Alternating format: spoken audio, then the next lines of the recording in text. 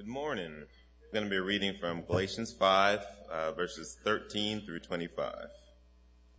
For you were called to freedom, brethren. Only do not turn your freedom into an opportunity for the flesh, but through love serve one another. For the whole law is fulfilled in one word, in the statement, you shall love your neighbor as yourself.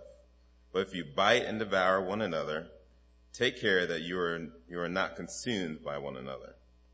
But I say, walk by the Spirit, and you will not carry out the desires of the flesh. For the flesh sets its desires against the Spirit, and the Spirit against the flesh. For these are in opposition to one another, so that you may not do the things that you please. But if you are led by the Spirit, you are not under the law.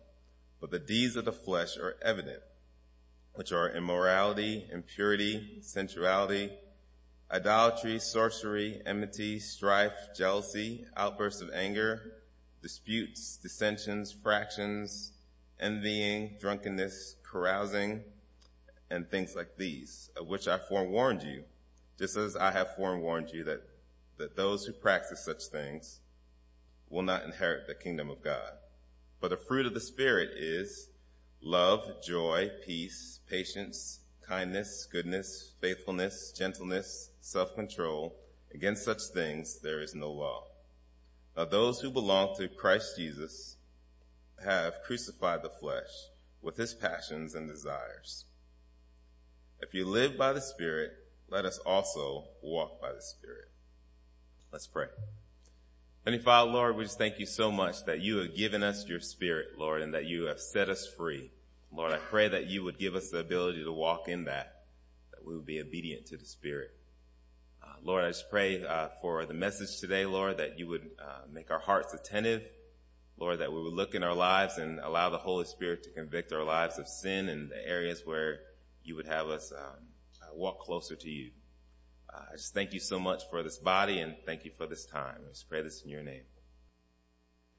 I want to begin this morning by borrowing a very effective illustration from S. Lewis Johnson's great sermon on this same passage. It's a story about 3 dogs. But I'm going to change it up some and talk about 3 dogs that I actually knew.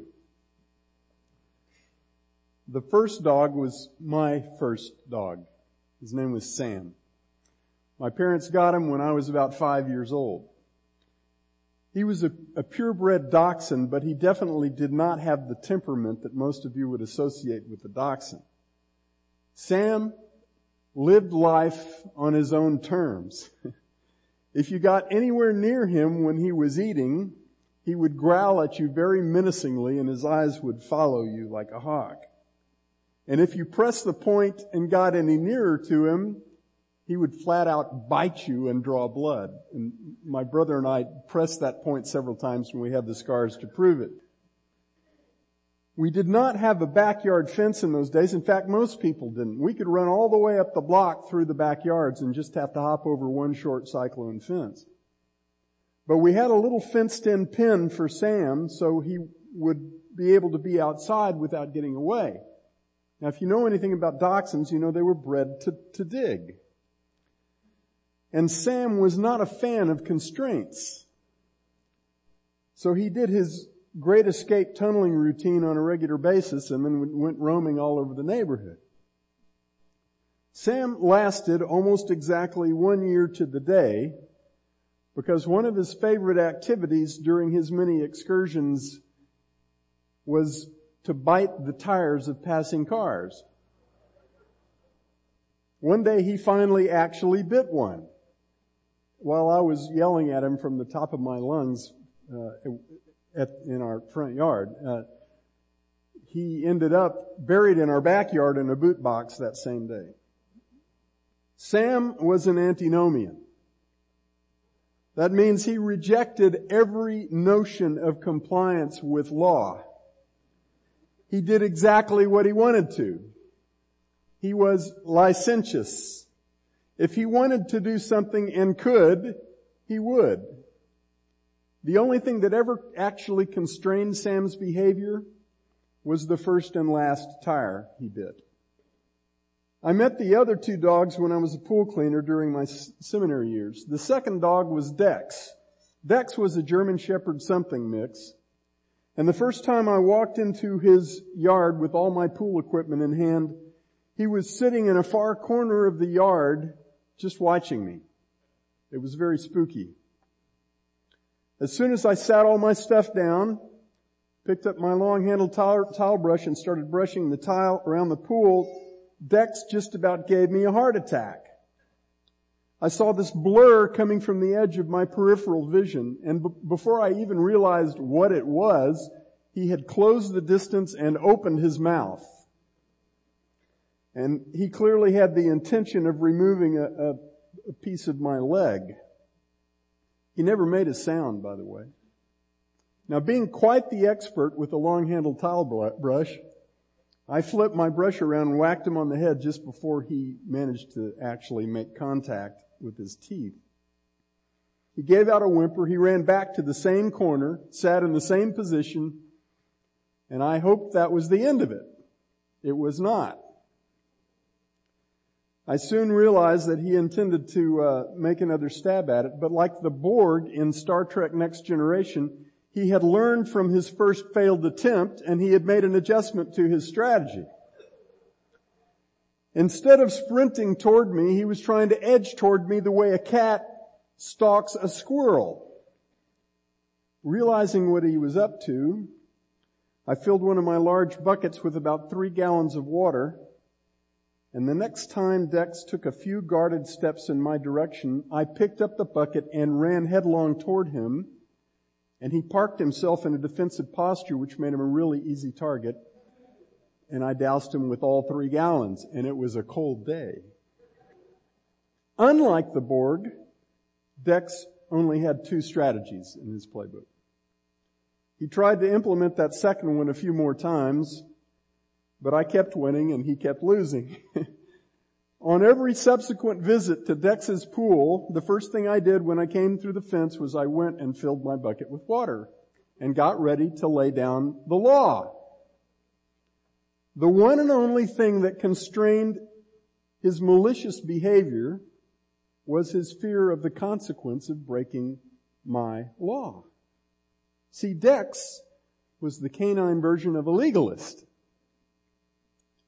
Now, I should note at this point that both of those first 2 dogs were really bad at relationships, at least with pool cleaners.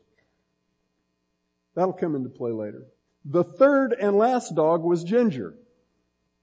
Ginger was the perfect breed specimen of a Pomeranian, and Ginger loved me more than food. Every time I came to clean her pool, as I gathered up my equipment from the trunk of my car, I would hear Ginger bouncing off the other side of the gate that I was just about to go through to get into the yard. And as I worked my way through the gate, over to the pool, with my vast collection of pool cleaning stuff, she would follow me the whole way, running tight circular routes and doing bank turns off of my shins at the end of each loop. I didn't have to worry at all about closing the gate until I had laid all my stuff out just the way I wanted it beside the pool. And if you know me, you know that was very precise.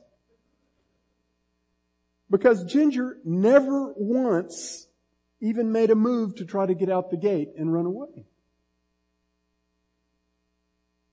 That's because all of her attention and affection was fixated on me. She didn't want to roam the neighborhood. She wanted to be where I was. As soon as I put down the last of my stuff, just like clockwork, Ginger would come up right by my feet and she would do several tight spins and then she would sit down, waiting with eager anticipation for me to stoop down on one knee and give her the requisite snuggles. No matter how bad my day had been, I always loved cleaning Ginger's pool. She was neither licentious nor legalistic. She did not need an externally imposed law to control or constrain her, and she didn't care to rebel and insist on her own way. Ginger just loved me and would have done anything in her power to please me because she loved me. I'm sure I could have come out there one day with a razor and shaved all 3 pounds of hair off of that 6-pound dog, and she still would have followed me around like a shadow. And that's an imperfect illustration at many levels, as most are, but I think it's helpful for understanding what God intends our life in the Spirit to be like. We're supposed to be like Ginger. In the first half of Galatians 5 that we looked at last week, Paul addressed the error of legalism. The legalist, like Dex, is guided by an externally imposed standard of righteousness that in reality has nothing to do with what's in his heart. And it has nothing to do with real godliness. The legalist, relying on his own power and effort, might manage to satisfy men, but he will never be pleasing in the eyes of God. Legalism in the church is a move away from grace and freedom back to the slavery of works-based righteousness. Here in the second half of Galatians, Paul addresses a second error, the error of licentiousness. The licentious person, like Sam, isn't much concerned with pleasing either God or men. His concern is to please himself, to indulge his own fleshly desires. He casts aside any notion of compliance with the standard that's outside of himself, and he does what he wants to do. Licentiousness in the church treats the grace of God as if it were a license to sin. But the real focus of all that Paul says in chapter 5 is not about either of those errors. It's about an altogether different way of living that contrasts as profoundly with both legalism and licentiousness as brilliant light contrasts with utter darkness.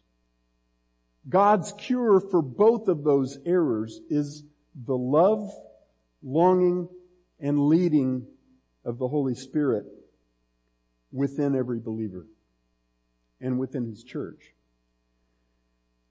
The love, longing, and leading of the Spirit makes us obsessed both with enjoying God and with pleasing God. Not as a dog toward her favorite pool cleaner, but as beloved sons and daughters toward our beautiful Redeemer and Master. As we proceed through this wonderful passage, we'll look at those 3 aspects of the Spirit's life and work in us, starting with His love. Back in verses 5 and 6 of this 5th chapter, Paul declared that it is through the Spirit that we now, by faith, are waiting for the hope of righteousness, for the finishing out of God's work of imparting Christ's righteousness to us. He has imputed it to us in justification. That means He's credited Christ's righteousness to our account. Now He is in the process of imparting that righteousness to us. We look forward with eager anticipation to the finishing out of that marvelous gift. Paul made it emphatically clear that legalism, law-keeping as a means to be righteous in the eyes of God, counts for nothing. What counts for everything is faith working through love. Now Paul addresses a second error, the error of licentiousness, lawless self-indulgence. And as he does so, he returns to that same wonderful reality of God's love working through us toward one another. And it was for that loving service that Christ freed us. Verse 13 says, "For you were called to freedom, brethren, only do not turn your freedom into an opportunity for the flesh, but through love serve one another. For the whole law is fulfilled in one word, in the statement, you shall love your neighbor as yourself." Christ delivered us entirely from our loveless enslavement to self so that we would know the marvelous freedom of loving and serving others without reservation, knowing that we are loved by God Himself. 1 John 4, verses 9 to 13 says, "By this the love of God was manifested in us, that God has sent His only begotten Son into the world that we might live through Him. In this is love, not that we loved God, but that He loved us and sent His Son to be the propitiation for our sins. Beloved, if God so loved us, we also ought to love one another. No one has beheld God at any time. If we love one another, God abides in us and His love is perfected in us. By this we know that we abide in Him and He in us, because He has given us of His, and everybody thinks the next word is love. No, He has given us of His Spirit. We love others because God, the Holy Spirit, is in us, loving others through us. We are vessels. We are instruments of the love of God. God is the source. And He's right here within each of His redeemed children. The Holy Spirit took up residence within us, not only to seal us for God's courts above, but to use us here and now to love others with the love of God. Not merely to love others the same way we've been loved by God, but with the same love. His love. Instead of struggling to muster up from within ourselves a love for people that can never come from us, the indwelling Holy Spirit has become our endless, unquenchable source of love both toward God and toward people created in the image of God. And that love, Paul says, fulfills the righteous requirement of God's law perfectly. In 5:14 he says, "For the whole law is fulfilled in one word, in the statement, you shall love your neighbor as yourself." Now that doesn't mean that because the Spirit is in us, we keep all the commandments perfectly, all the ordinances and laws and rules that we find in the Old Testament. What it means is that God's love working through us fulfills the requirement of the law perfectly.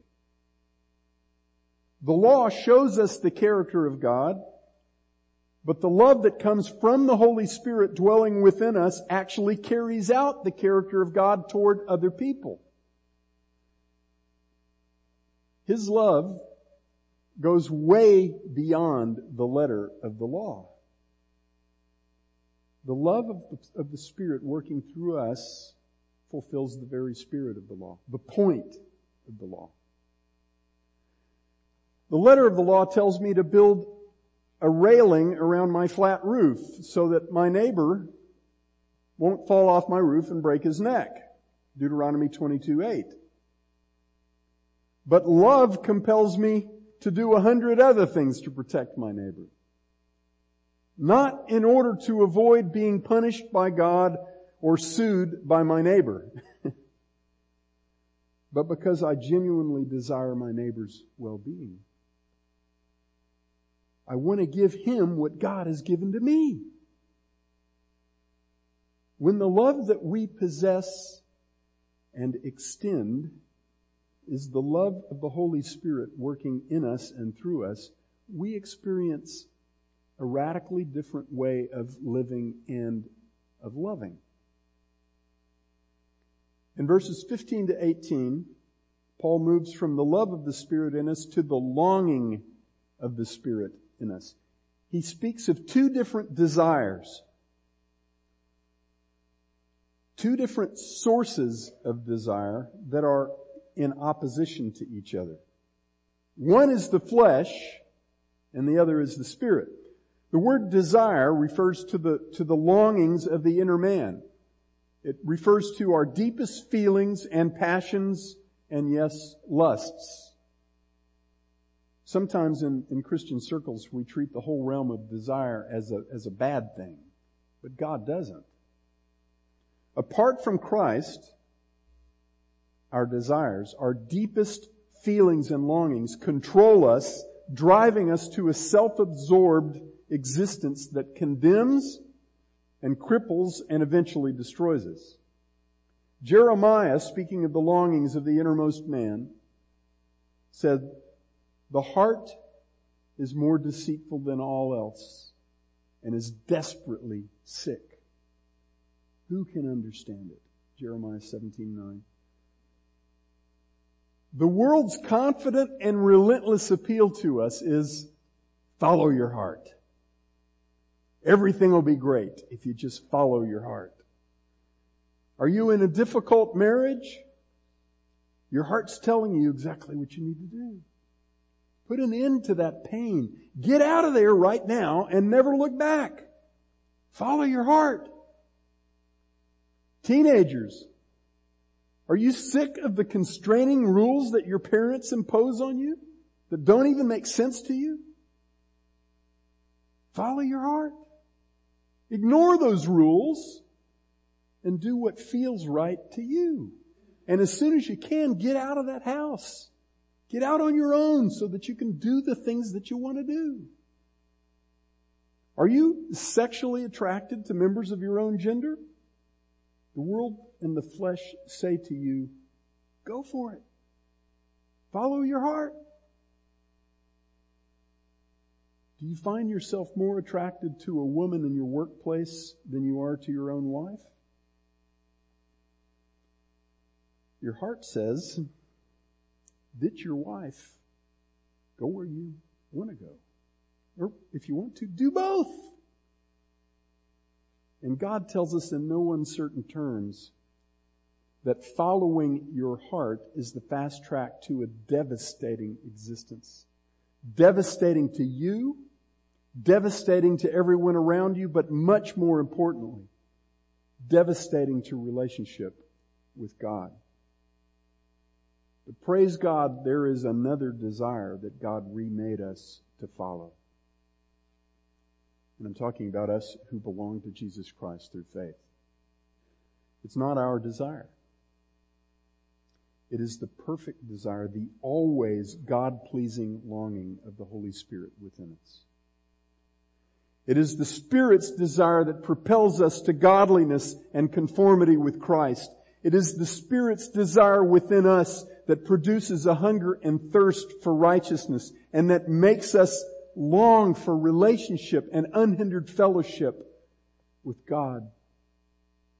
That makes us hunger for every word that proceeds from the mouth of God more than for our own physical food.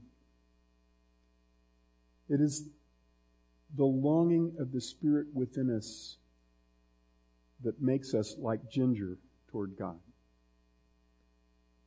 Psalm 42 verses 1 and 2 put it beautifully. As the deer pants for the water brooks, so my soul pants for thee, O God. My soul thirsts for God, for the living God. When shall I come and appear before God? That's what the Spirit does in the heart of the child of God. There is no intersection between these two desires, the desires of the flesh and the desires of the Spirit. Paul says in Galatians 5:17, for the flesh sets its desire against the Spirit and the Spirit against the flesh. These two are in opposition to one another, so that you may not do the things that you please. There is an amazing, astounding thing going on between God the Father and God the Holy Spirit that draws you and me right into their relationship with one another. The desire, the longing of the Holy Spirit in you is for perfect fellowship and communion with the Father through you. And the desire, the longing of the Father is for perfect fellowship and communion with His Spirit in you. Listen to the words of James, from James verses 4:1-5. What is the source of quarrels and conflicts among you? Is not the source your pleasures that wage war in your members? You lust. This is the desire of the flesh. You lust and do not have, so you commit murder. And you are envious and cannot obtain, so you fight and quarrel. You do not have because you do not ask. You ask and do not receive because you ask with the wrong motives so that you may spend it on your own pleasures. You adulteresses. And he's talking to Christians. You adulteresses, do you not know that friendship with the world is hostility toward God? Therefore, whoever wishes to be a friend of the world makes himself an enemy of God. Now listen to verse 5. Listen carefully. Or do you think that the Scripture speaks to no purpose when it says, He jealously desires the Spirit which He has made to dwell within you? The longing, the jealous desire of God the Father is for perfect fellowship and communion with the Spirit who is in you. And the longing of the Holy Spirit in you is for perfect fellowship and communion with the Father through you. God is insinuating us in that relationship. The desire that pulls us back to the path of life and blessing every time we start to stray is the desire that fixes our eyes on God. It is the desire that comes from the Holy Spirit of God within us. It doesn't come from us. It comes from Him, just like the love of God. So it should be no surprise to us that Paul says in verse 16, walk by the Spirit and you will not carry out the desire of the flesh. To walk by the Spirit is to surrender to the desire and persuasion of the Holy Spirit who is in us, and to be empowered by Him so that we act on that desire and we follow that persuasion. To walk by the Spirit is to let the Holy Spirit so take over our minds and hearts that He takes control of our feet and our hands. It is to submit to the Spirit so that He uses these vessels to do His work and to carry out His will in the world, not our will. That's the love of the Spirit in us and the longing of the Spirit in us. In verses 18 to 23, Paul focuses on the leading of the Spirit in us. Verse 18, he says, but if you are led by the Spirit, you are not under law. It's not the law that leads us. It's not the flesh that leads us. It is the indwelling Holy Spirit who leads us. The desires of the flesh produce a very predictable way of living and acting in those who are led by the flesh. And the desire of the Spirit produces a very predictable way of living and acting in those who are led by the Spirit. Verses 19 to 23, Paul presents the stark contrast between the deeds or works of the flesh and the fruit of the Spirit. And that contrast is again like comparing a moonless, starless winter night with the noonday sun at summer. The deeds of the flesh are selfish to the core. They consist not only of the sins that gratify men's physical and sexual lusts, immorality, impurity, sensuality, but they consist of all the things that destroy relationship between us and God and between us and people. Idolatry, sorcery, enmities, strife, jealousy, outbursts of anger, disputes, dissensions, factions, envyings, drunkenness, carousings, and things like these. These are the works done by those who are led by the flesh. The people who are led by the flesh and who thus zealously practice such deeds will not see the light of the kingdom of God unless God redeems them. It is an exceedingly common theme in the New Testament that no one who practices evil will be included in the coming kingdom of God. Ephesians 5, 1 Corinthians 6, Revelation 21 and 22, and this passage and many others. So does that mean that the way to be saved, to obtain eternal citizenship in the kingdom of God, is to stop doing those sinful, selfish things and to start doing the things that Paul calls the fruit of the Spirit? Absolutely not. If the answer to that question were yes, then you and I would be justified by works, not by grace through faith in Jesus Christ. And the gospel would be a completely different message than it is. Please hear me on this. Paul's purpose here for contrasting the works of the flesh with the fruit of the Spirit is not so that we'll know what we have to stop doing and start doing in order to be saved. It is so that we who have been saved will be crystal clear about the fact that God redeemed us to follow the leading of the Holy Spirit. He saved us in order to produce in us the fruit of godliness, so that we may be righteous not only in position, but in practice. Paul's appeal here to the Galatian saints, as in his other letters, is in effect, how can you who have been made alive to God and clothed in the righteousness of Jesus Christ do the things that dead people do? Live in keeping with who you are, not who you aren't. He makes the same essential point in Ephesians 5. He says, you were formerly darkness, but now you are children of light in the Lord. Walk as children of light. Be who you are, not who you aren't. Live and act in keeping with your true identity, not your former identity.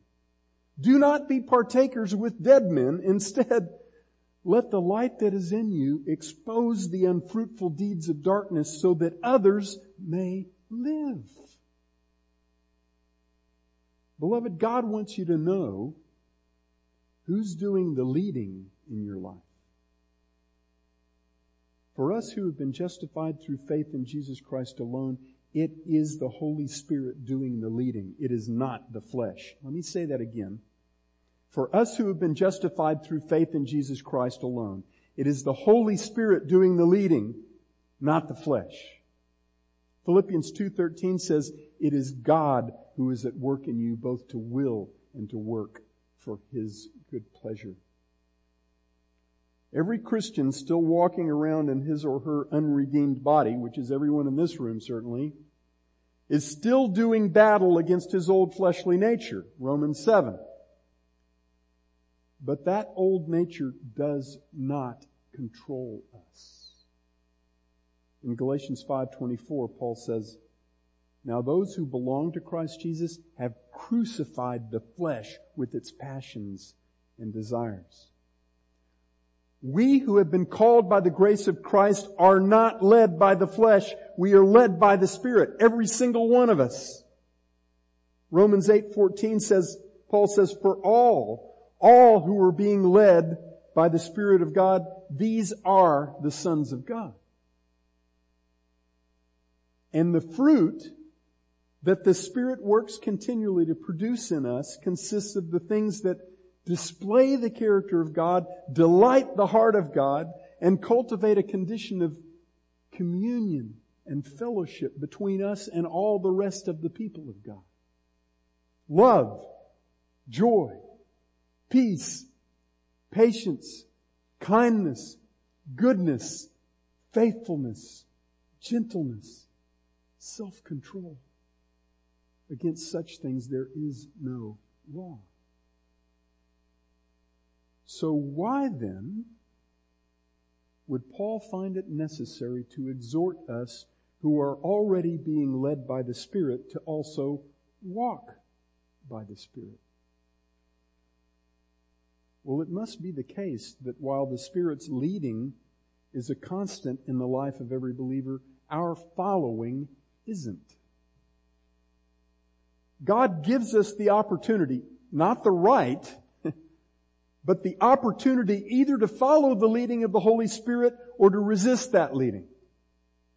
And sometimes we resist His leading. I don't know about you, but for me, that's a lot of times. When we resist the leading of the Spirit within us, we lapse back into behavior that contradicts our true nature and violates the character of God. But the leading of the Spirit remains.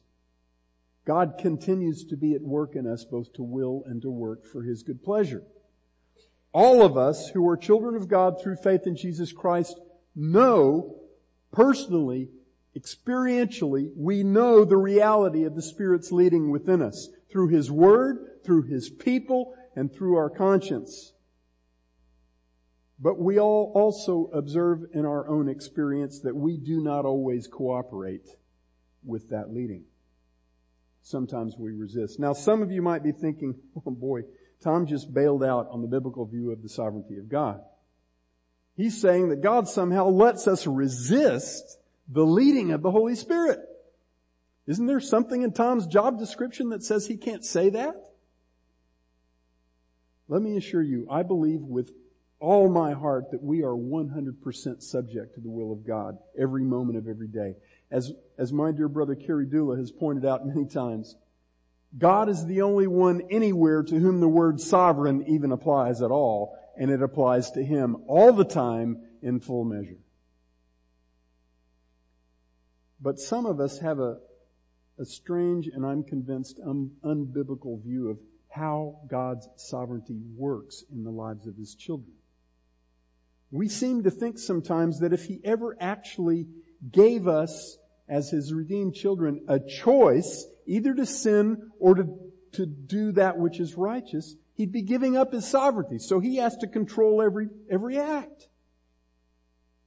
So we arrive at a view of sanctification that leaves us with no conceivable explanation of why some believers struggle against certain sins more and longer than other believers. If God grants us no real opportunity either to cooperate with or to resist His leading as He progressively works to conform us to Christ, then how is it that one middle-aged Christian man struggles constantly to resist the temptation to look at pornography and often fails, while another much younger Christian man who has just as strong a libido, probably stronger, doesn't indulge in porn at all?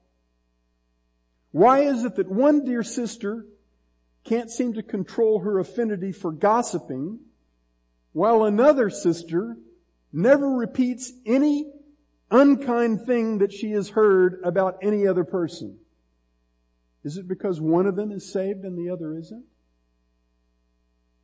That's an easy answer, but is it necessarily the biblical answer? I believe this passage and many others say it's not.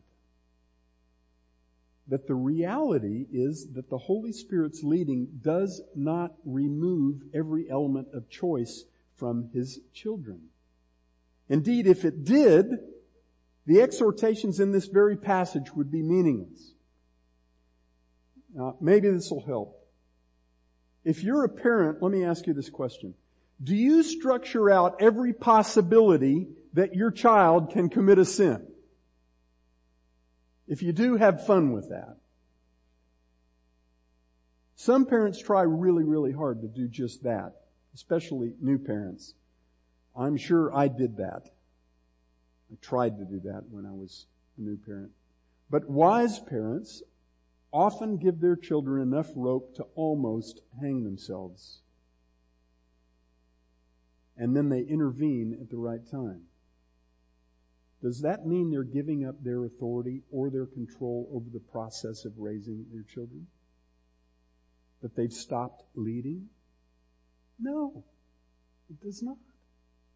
If I intentionally give my child the opportunity to choose either well or badly, knowing that the consequences of choosing badly will burn in certain lessons and make those lessons stick in his mind and heart in a way that would never have happened if I had just structured out every possibility of him choosing badly, have I therefore stopped leading my child? No. The gracious and sovereign leading of the Holy Spirit in the life of the believer does not consist of Him making us act righteously in every situation and decision. If it did, that would mean either that nobody in this room is actually saved, or that the Holy Spirit is doing a pretty lousy job of leading in many of our lives. In fact, in all of them. And neither is the case. The leading of the Holy Spirit consists of Him orchestrating every step in the process of conforming us to Christ, including the steps in which He allows us to sin, knowing full well that we will. That does not make Him complicit in our sin. That does not make Him the author of our sin. It makes Him the overcomer of our sin. The leading of the Spirit is one of the most excellent realities of being a child of God.